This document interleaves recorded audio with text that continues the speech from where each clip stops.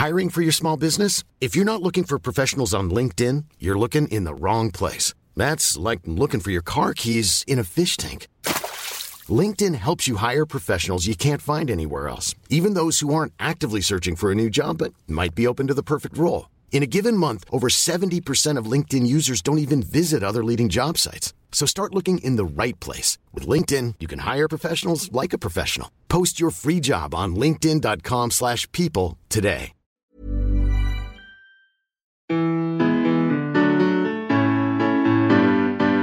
Hi, you're about to get smarter in just a few minutes with Curiosity Daily from Discovery. Time flies when you're learning super cool stuff. I'm Nate. And I'm Callie. If you're dropping in for the first time, welcome to Curiosity, where we aim to blow your mind by helping you to grow your mind. If you're a loyal listener, welcome back. Today, you'll learn about the possible dangers of growing leafy greens in microgravity, a study that let AI tag along with a toddler to learn language the human way, and research on stabilizing elephant populations on the African savanna. Without further ado, let's satisfy some curiosity. As NASA gets set to send humans back to the moon in upcoming Artemis missions, humans have already started looking beyond the moon to Mars, and even beyond that. But as human missions in space grow longer and longer, bigger and bolder challenges pop up. And one of those has everything to do with salmonella. Okay, I'm sorry, did you say salmonella in space? I sure did. So here's the thing. Let's say you're going to Mars, you're going to be gone for, potentially years. So much of your prepackaged food can absolutely last that long, but to maintain good health, it would help to have fresh produce.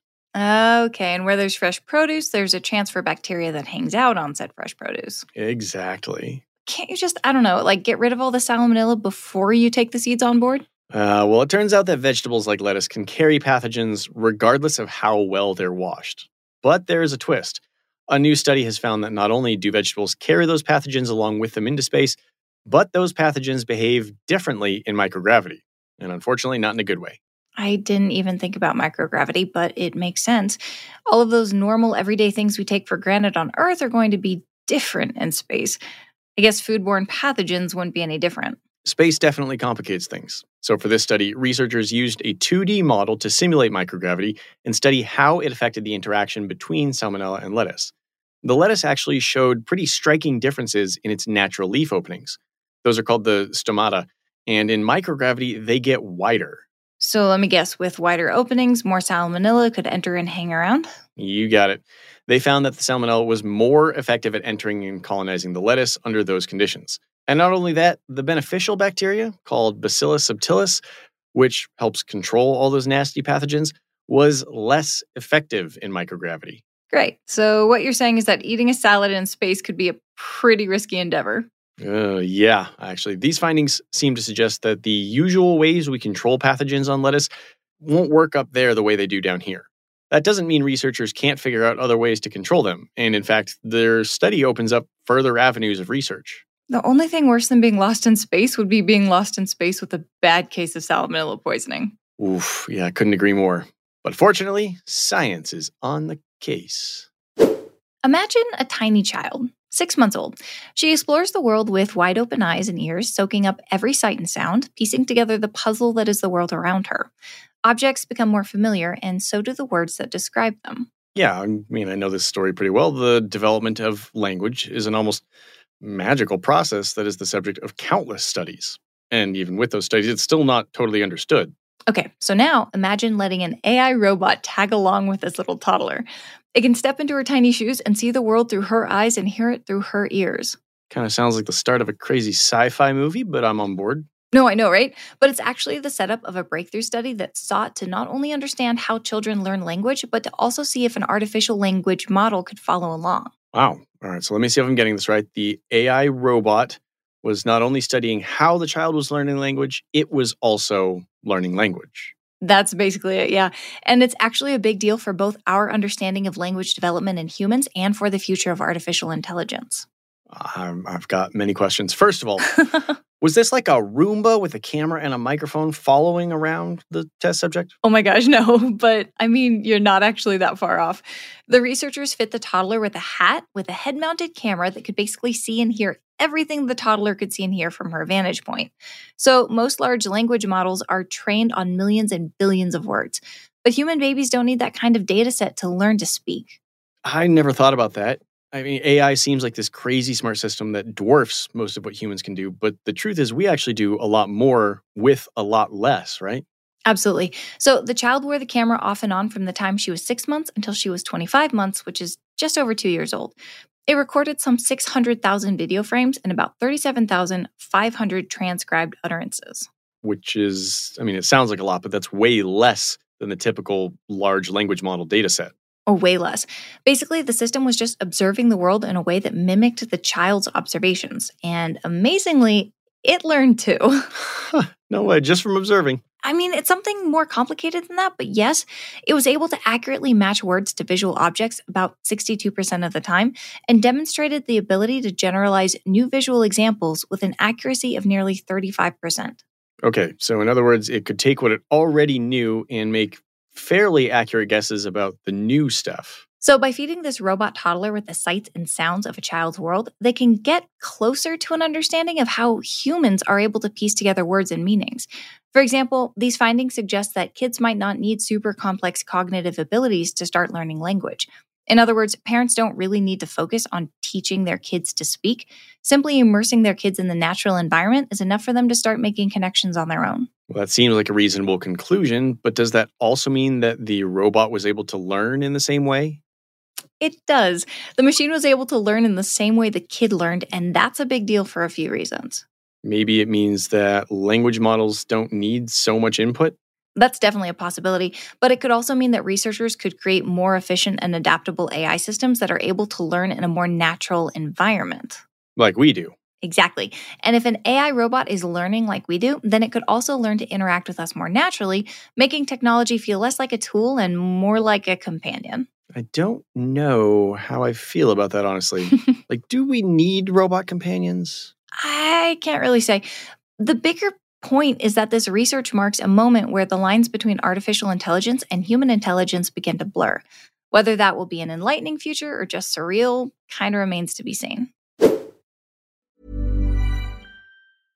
This is Paige, the co-host of Giggly Squad, and I want to tell you about a company that I've been loving, Olive & June. Olive & June gives you everything that you need for a salon-quality manicure in one box. And if you break it down, it really comes out to $2 a manicure, which is absolutely insane. It's also so easy to get salon-worthy nails at home with Olive & June. The difference between how your nails used to look when you did them yourself and now with the Mani system is a complete game changer. The best thing about Olive & June, too, is it's a quick dry. Dries in about 1 minute, lasts for 5 days, and full coverage in up to 1 to 2 coats. Visit oliveandjune.com/perfectmani20 for 20% off your first system. That's oliveandjune.com/perfectmani20 for 20% off your first system.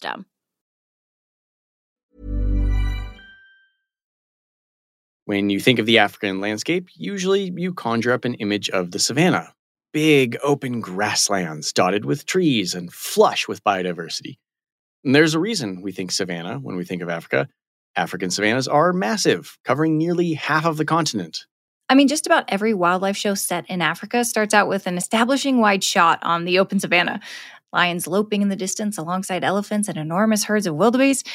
I mean, I remember that from the shows I used to watch. Exactly. So only about 10% of that savanna is protected, and about 16% of it is home to the endangered savanna elephant. But it's also home to 500 million people. Yeah, that's a problem. I know that so much of the conservation efforts of animals like elephants or white rhinos are a huge challenge because of habitat loss, right? Absolutely. When humans build further and further into the savanna, those natural ecosystems don't stand much of a chance, and the animals in them don't either. So there are 2 basic conservation strategies to try to give these creatures some space. The fortress and the connected cluster with core and buffer zones. So I'm guessing the fortress strategy of conservation is basically like a wildlife protected zone, like a park sort of? Yeah, exactly. And the connected cluster is just what it sounds like. A cluster of connected core areas that are protected and that link up to less protected buffer zones where some human interaction can actually take place. So is one better than the other? Glad you asked, because that is exactly what researchers in South Africa wanted to know. They recently published a study in the journal Science Advances on the effects of both strategies on populations of endangered savanna elephants. If I had to guess, I'd say the fortress conservation method is probably best because it gives the elephants the most security, but I could be wrong. You're not exactly wrong, but you're not exactly right either. The truth is more complicated. So yes, on the surface, they found that the fortress strategy works pretty well to reduce conflicts with humans and preserve the species. But they also limit the amount of dispersal the animals are capable of, which can lead to genetic isolation and even cause social and ecological issues. Okay, I didn't think about that. A fortress is great unless you want to move around outside of said fortress. And most animals on the African savanna have evolved to roam, right? Right. And this study shows the importance of what's called metapopulation dynamics. These are the dynamics that considers the size and connections between different elephant populations. High population growth is seen in fortress conservation areas, but in connected clusters, populations tend to be more stable in the core areas, perhaps because they're able to mix it up with other populations in the buffer zones. So it sounds like maybe there's a place for both of these conservation strategies on the savanna. Absolutely. And the idea is to protect and connect. Effective conservation will likely need a blend of strict protection, connectivity between areas, and engagement with local human communities. Protect and connect. It's not easy, but studies like these show that there is a path forward to conservation. Let's recap what we learned today to wrap up. A groundbreaking study suggests that microgravity significantly alters the interaction between lettuce and salmonella, highlighting a crucial challenge for ensuring food safety on extended space flights. Researchers developed an AI model that learns language in the same way a child does, using audio and video from a child's perspective, offering profound insights into human language acquisition and paving the way for more intuitive AI systems. A new study has found that larger protected areas connected through buffer zones across southern Africa play a crucial role in the growth and stability of African savanna elephant populations. Curiosity Daily is produced by Wheelhouse DNA for Discovery. You can find our show wherever you get your podcasts, and we love if you could leave us a 5-star review on Apple Podcasts or Spotify. Our Discovery executive producer is Dominique Vu. Our Wheelhouse DNA executive producer is Cassie Berman. This show is hosted by Callie Gade and Nate Bonham. Our producer is Kiara Noni, and our associate producer is Kimaya Floyd. Writing is done by Sam Osterhout. Sound design, audio engineering, and editing by Nick Karasamy. I'm Nate Bonham. And I'm Callie Gade. We'll see you next week.